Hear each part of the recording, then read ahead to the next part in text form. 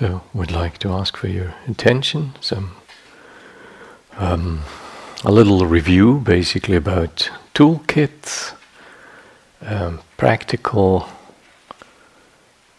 steps we can take to foster the mind's deepening in stillness, deepening in fertility, deepening in becoming bigger in some way, less preoccupied with content and more aware of the process. I was asked yesterday to elaborate again on Plan A and Plan B.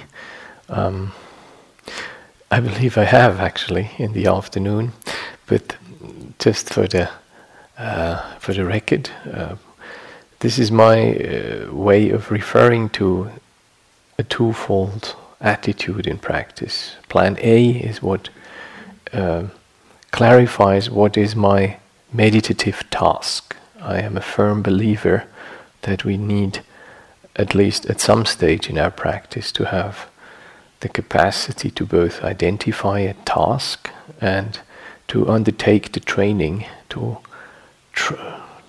teach, open, convince, coax,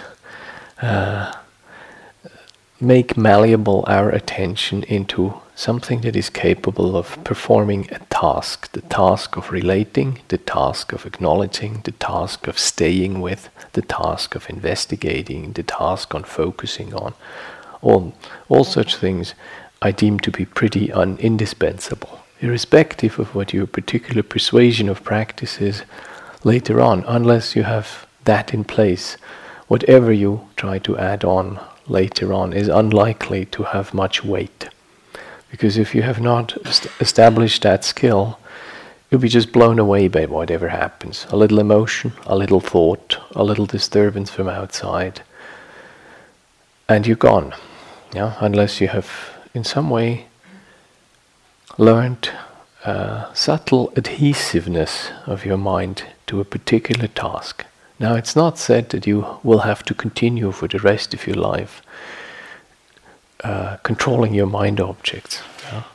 However, it is absolutely indispensable that the direction of your attention can become increasingly independent of the usual deal, which is Vedana-based, which says if it's nice, I'm going to stay with it. If it's not nice, I'm going to go away from it. As long as we have not established some kind of capacity to, by dint of choice and deliberate intention, to stay with something, either small or big, either in very fine detail or very stable and open, unless we have learned to do that, it's unlikely that our meditation will be very transformative. You still may get pleasant feelings, you still may get some greater distance to your patterning, but there is so much more to be won than that. So Plan A is basically you making clear to yourself what you're actually doing what is your practice right now, In other words, what is your task? Where, say, in terms of Anapanasati, where do you attend to the breath? How big is that space? Do you have other practices, say, 10 minutes of sweeping through the body to establish body awareness, and then shifting to the rhythm of your breathing, and then maybe asking a question, and then attending to the sensation, and then maybe emphasizing a particular phase of the sensation. Yeah. Those would be Plan A. Or you do metta practice. Or you have a particular contemplation that you have taken as a task. When you do walking, you contemplate the sensations of touch in your feet, the sensations of weight while you walk. Those would be Plan A. Yeah? Plan B is very simply your agreement with yourself, what you do when you find out that you're not doing Plan A. It's your clear and honest agreement that you intend to bring back your mind, that you do not simply wait till things end, that you're not just giving yourself to sleepiness, that you're not giving energy to unwholesome thought patterns, that you're not fueling that which you know to be not giving you real good chance for happiness, contentment, clarity, awakening. So plan B needs some discipline. Plan A needs particular skill, a lot less discipline, a lot more sensitivity, curiosity, gentleness, at the same time a little persistence.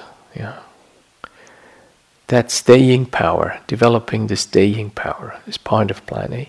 Plan B needs to be clear, it needs to be capable and willing to actually stop something that you find is not helpful. It's not part of Plan A. It takes away your time or your energy or your clarity. So you need to be prepared to intervene. That's what Plan B is about. Now Plan A is as good as your willingness to live Plan B. All our yeses are only as much worth as we are prepared to protect them with no's.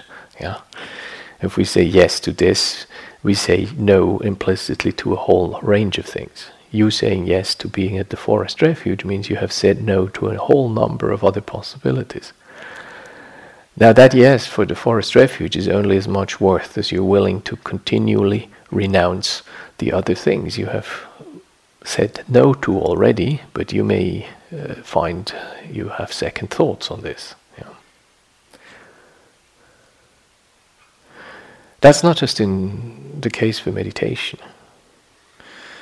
You can read that in chapter 11 on William James's famous chapter on attention, understanding that if you give your attention to something, it means you take away your attention from many other possible things, and the quality of your willingness to take it away from other things will be directly proportional to the quality giving your attention to that one chosen thing. It's very easy, it's not difficult to understand. We all have to practice acts of renunciation every moment when we make choices, because our choices are only as valid as we're willing to protect these choices with our willingness to renounce other choices. Sometimes it's necessary to spell this out. The mind often pretends as if I can actually do multiple things at the same time. And as we know, not even women can do that, really.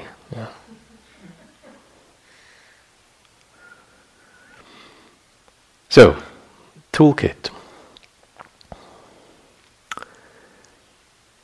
Identifying types of experience. What is body stuff? Body stuff is sensation. If you have a Cuenca background, then you will be surprised, or you may be already aware that the term sensation, the term Vedana there, are used in very different ways. So, in most of the Buddhist world's language, the first segment of Satipatthana, Kayanupassana, is understood to be things you feel in the body, namely sensations. It's something you would refer to as a verbal activity as feeling or as being aware of. The realm is somatic, the realm is sensate, and it connects obviously not just with the touch or the haptic or the interoceptive faculty of mind, but also anything that comes to you as sound, as smell, as taste, as visual experience. All this would be body. Other dimensions of experience would be also bodily, but they're energetic. How much sleepiness, how much energy is there, how much distraction is there. It's some of these are hard to distinguish. Sleepiness begins with a sort of flowery kind of feel in your head, but it may also begin with a sort of leaden flowing sensation around your eyes. In my particular case. What it sounds like or feels like in your case, you'll have to find out. Your body has a vocabulary, a physical, somatic vocabulary for mental and energetic states. Some of those states we would consider more to be mind states, some of them we would probably consider more to be body states. Energetic phenomena reach into both fields. If you're sleepy, then your body will feel sleepy and your mind will also feel sleepy. But you recognize the energetic depletion or the energetic vitality. Then you have particular mind states like distractedness, dissipating, mind straying into various fields. You think more about people, you think more about things. We all seem to go through cycles on a retreat that suddenly, initially these people are just here, and then suddenly we get obsessed with him or her, what she does or what she doesn't, when she's there and not, and how he does his chore, or why his chair is always this way, or he always takes more time, or couldn't he blow his nose less, or things. We seem to, after a while, get obsessed with details. That seems to be just the human mind. I told you about the perfect monastery to meditate, and after 3 days you start feeling that the brooms are too long. And the perfect monastery suddenly becomes a place where you really can't meditate because brooms are the wrong size. So this is a pattern I have detected not just in my own mind, it's quite easy to discern it in other people's minds. You get obsessed about sleep, about food, about weather, about cold, about space, about any possible feature of your experience. And then you go through a variety of things. The feel you need to control it, the thing you feel helpless in, the thing you need to assert power. You go into a generally deep process that seems to be triggered on by something. If you tell that to anybody, they will think it's insignificant. And it's easy to go into it, either believe it, yeah, that's bad, or think, oh God, I'm just neurotic, I'm just obsessing. I used to be a normal guy and now I'm suddenly having sexual fantasies when I see a broom handle. Yeah, so that wasn't always the case. So this meditation really makes me weird. Yeah. So there must be something wrong with me. So you begin to either identify with it by believing it, or you begin to identify with it as a problem. And neither of it is particularly useful. What you need to is contemplate your own patterning. That is really useful, rather than blaming yourself for it or believing it, enacting it.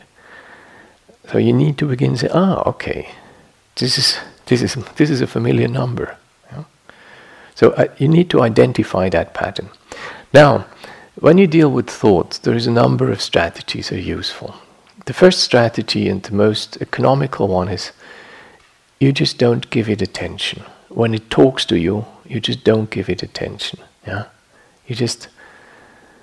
I'll go into this later. What the Vitaka Santana Sutta says, who has a few things to say on this, but I need a little more breath for that. But if you can, if thought talks to you, just do not enter into dialogue with that thought. That's the first and most elegant strategy. If it doesn't work, you may just have to label it and say thinking. Yeah, not more, just thinking. You acknowledge that this is happening, you identify it, and then you go back to your primary task, say breath or feet. If the thought is recurrent and it's patterns you know, I don't know how it is for you, but my mind often thought it has been thinking before. There's a decreasing originality as I get older. And if you recognize that pattern of thinking, it may be helping to identify a bit more specific, say analyzing or judging or philosophizing or just dreaming. You may need to tell your thought pattern, this is dreaming. Right now you're dreaming into the future. Or if you find yourself judging or judgmental, then you may need to, rather than just say thinking, you may actually say, well, this is judgment. This is judging. I'm not supporting this particular activity. Or reminiscing. So it may help if you identify a little more specific what type of recurrent thought pattern you have. Yeah? If you notice that that thought pattern is destructive, you may need to be prepared to just step in and say no. Yeah. No. You may need to actually do something quite resolute. Some impulses, some emotional charges. If you don't know it, you will need to investigate what emotion is in it. Yeah? If you do know it and you have identified it as unwholesome, you may need to just stop it. Now that's not necessarily terribly peaceful, or it's not necessarily terribly gentle, but you need to make sure that you do not give consent to something you have found to be unhelpful in your thinking mind. Yeah? You need to assert your right of choice, your authorship in this. And if this story goes into a corner that you know to be unhelpful, that you know to make you miserable or make you angry or make you lost and isolated, then you do everything to not give this your energy. Yeah? You don't just sit there and observe it and hope it stops. The suttas are quite adamant about this. They say he does not consent, he does not give his permission, he says no, he does not allow it to take root, and he uproots it, in fact. Yeah? He takes it, he makes it disappear. Yeah? So the sutta language is actually quite, it doesn't sound non-judgmental. You know? It doesn't sound gentle metta practice and wait till it's over. It doesn't sound like that at all. It sounds quite active. Now obviously this is not a peaceful thing to do. Obviously this is not something you want to do unless you have other softer, gentler options, because we know any willful intervention is slightly jarring, isn't it? It's not helpful in terms of the project of stilling the mind.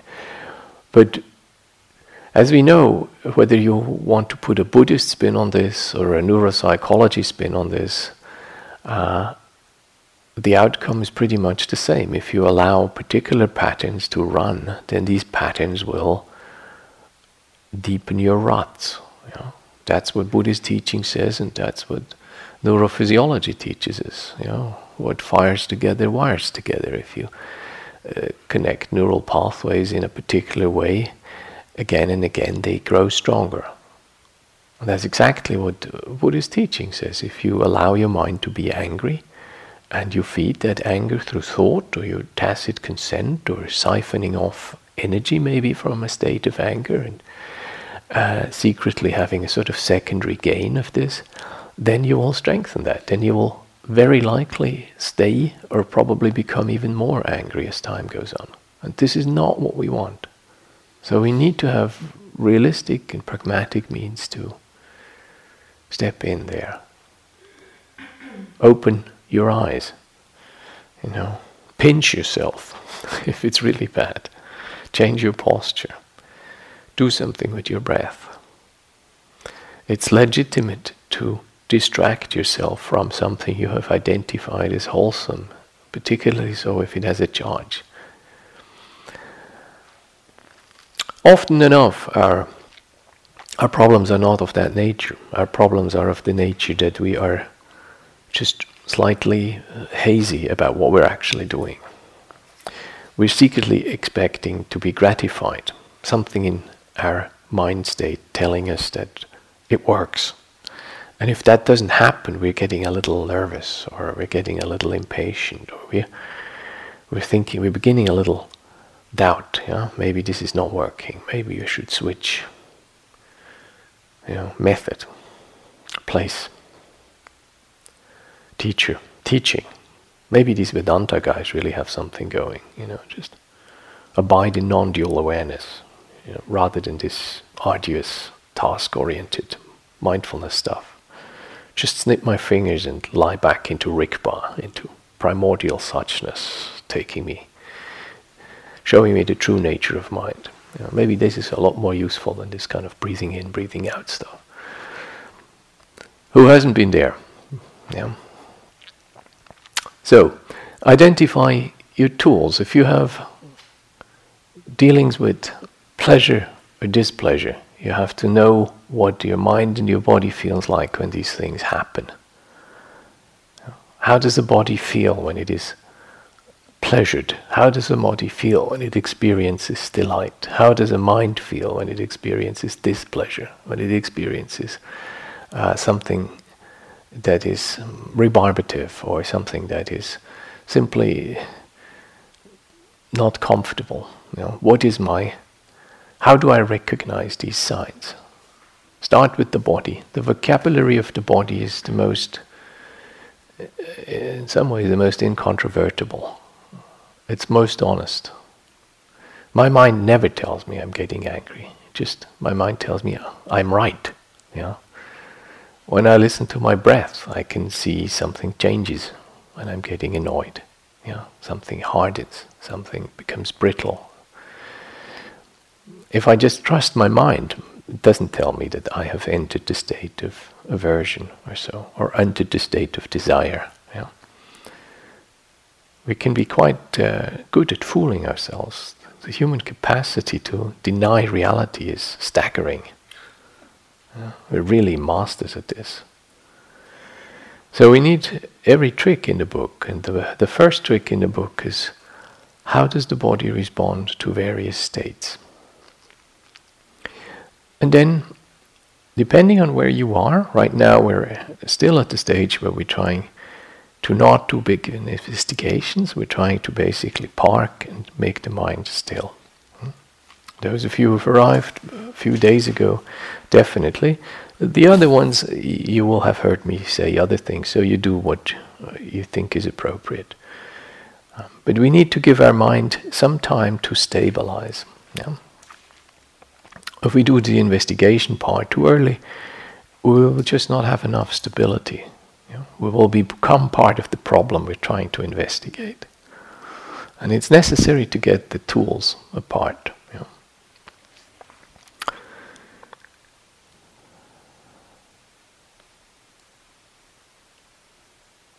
Sometimes it's necessary to orient. I said the map of these four satipatthanas.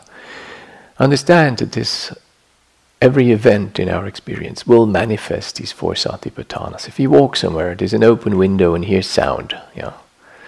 Then often it begins with Vedana. There's a kind of pleasantness there to say, the Vedana part. Then you turn towards that open window. You stop your step so that you have more quiet, and then you listen. You kind of lean in. That would be an intentional part. It's a little bit chitta. Then you're turning your body, brightening your face. Your chest widening because what you have heard is pleasant. This is kaya. This is the somatic part of your experience. And then you catch the mood of the tune, and you're feeling delight. And then you recognize some of that tune.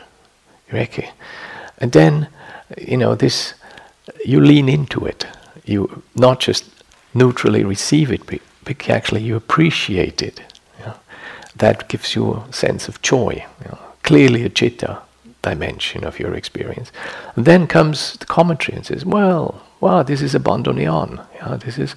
I remember, this is a milonga. This is a milonga of Piazzolla. So this is you walking along the road, hearing sound of music from an open window. In terms of satipatthana, pleasant orientation, body. Then pleasant mind, joy, interest. Then commentary, recognition. Pigeonholing this. Milonga, bandoneon, Piazzolla. Something like that. Now, every experience, every event in your experience has that pattern. Now usually we stay in one of these particular segments of our experience. We favor one, not necessarily the one that helps us most. One that promises most gratification and one that conforms most to our habits. So it's necessary to orient to present time.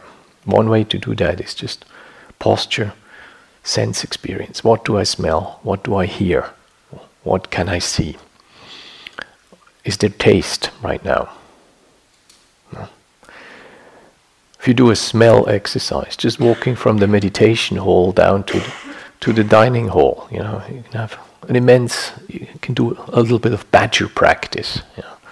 Just kind of squint your eyes and walk down there. You kind of come out, meditation hall, and then there's the cleaning agent, then there's the shoe rack, then there's a kind of utility part with a little bit of soap, and then the food smells are getting stronger, you're taking the turn, and you're living kind of in a smell world. And you can use this as an awareness practice.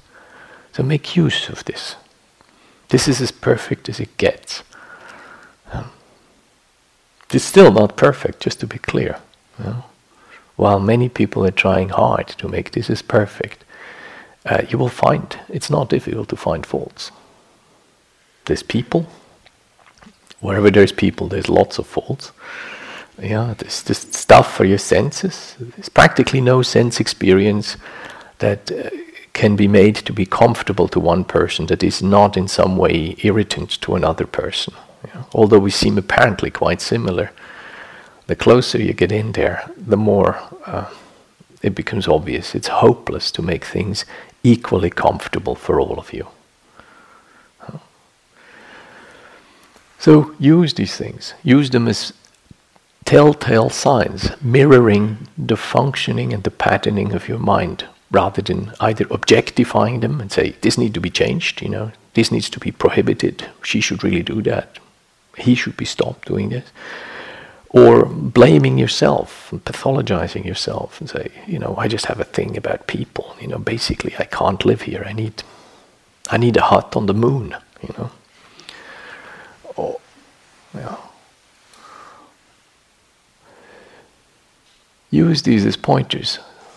If you have to identify with the patient, not with the illness. Be a friend to the patient. Give this patient, this sufferer, this suffering being, give this your loyalty, give this your friendship, your support, rather than blaming it for the illness. That's helpful. If people come to your hospital bed and blame you for the illness, isn't it? It's not a particularly kind or effective thing to do. So consider that if the universe gives you prompts and shows you patterns of your own mind, say, thank you, I'm listening to the message. I take refuge to the Dhamma. It means I'm not turning away when the Dhamma speaks to me. When the patterns begin to become apparent in which mind and body manifest, I'm not turning away. I'm keen on learning. Teach me, universe. So you say, thank you very much, got the message. I'm not believing it, I'm not pushing it back. I see this is obviously the pattern. And then I go back to things that help me hold that pattern.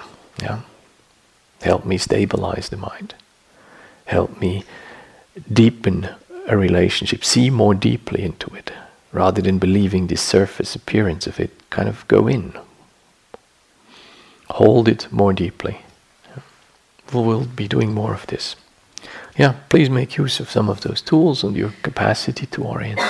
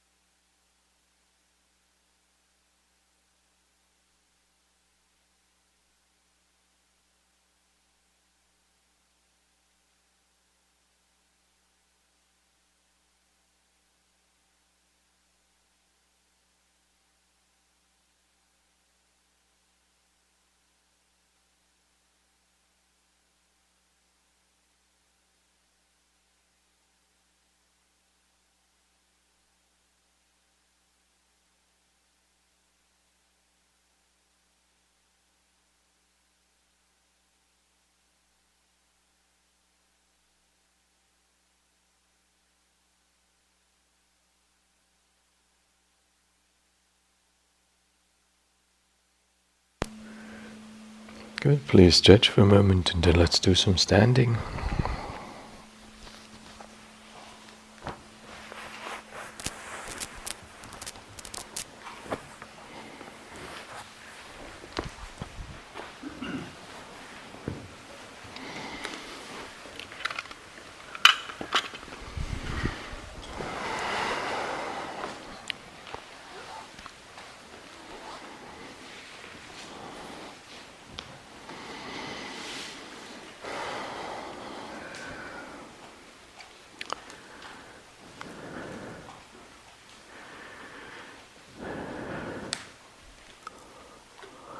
Yeah, just loosen your ankles for a moment.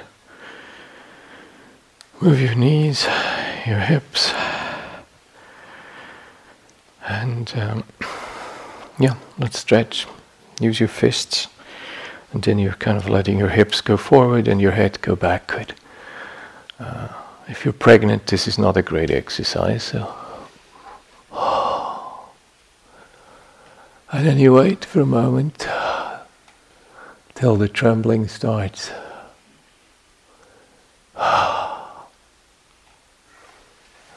And come back to center.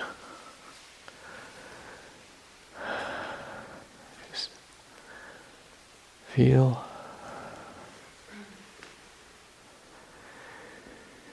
And then again, the trick is that your hips go forward and then the head goes back. This time the arms go up. And you're letting the head go back as far as possible.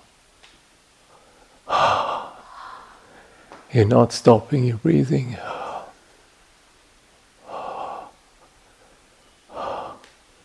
And come back to the center.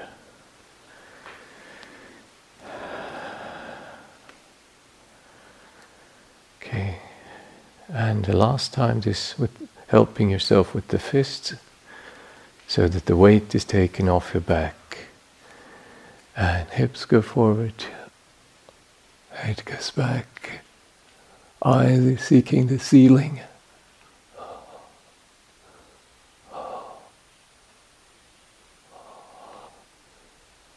And you come back into the vertical. Good, that changes perspective, isn't it? So we're looking to weight the whole length of the foot, both feet obviously. And we're softening our knees so that they are neither bent nor locked. So technically this is not a Tai Chi stand. It's we're looking for the anatomical zero position of the knee. Hips above the knees, above the feet, shoulders above the hips. Take note where your hands touch the thighs, if they do, whether this is the same height, the same place in the circumference of the thigh.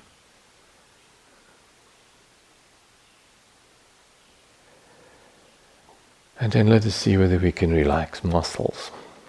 Toes are gently placed rather than clawed into the ground. Whereas the front part and the back part of the foot are taking their respective weight.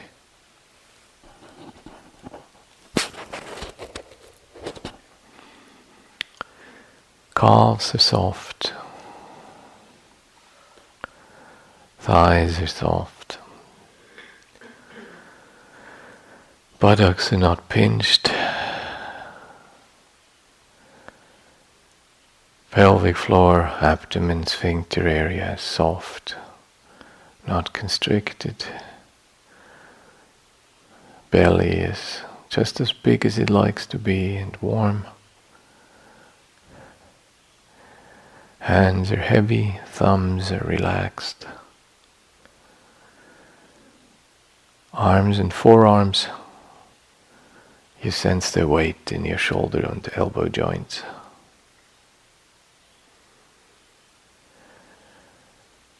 Shoulders are slightly drooping, falling.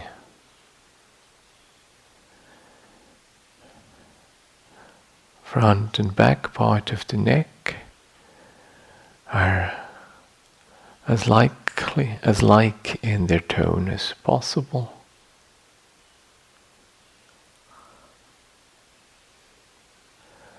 Maybe you tilt your chin for a moment and see whether that can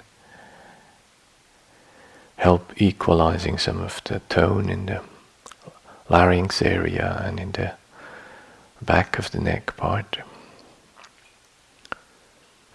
Jaw slightly open. Teeth not occluded, not closed. There are warm, circling waves in your face, moving around your mouth, around your eyes. Soften the tension of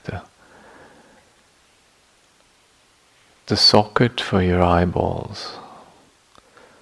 And then these warm, flowing circles go up to the forehead and help that your brow unknits.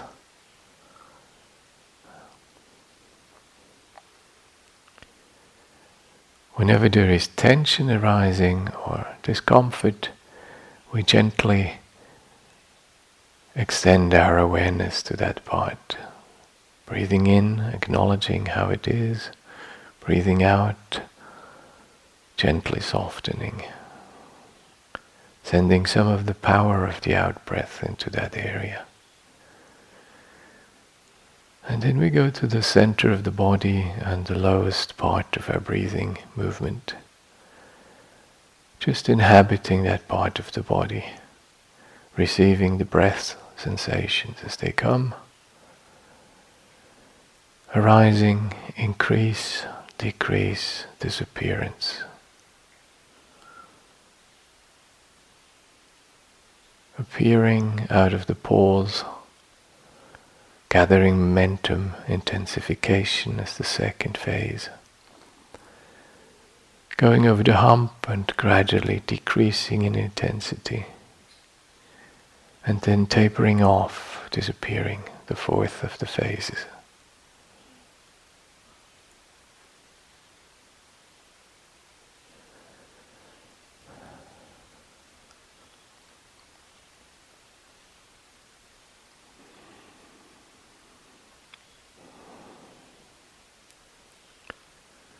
And then just standing here, sensing your balance, your alignment, and see, is there anything beautiful in this? Anything that connects you with your strength, with your equilibrium? Anything that you can entrust yourself to?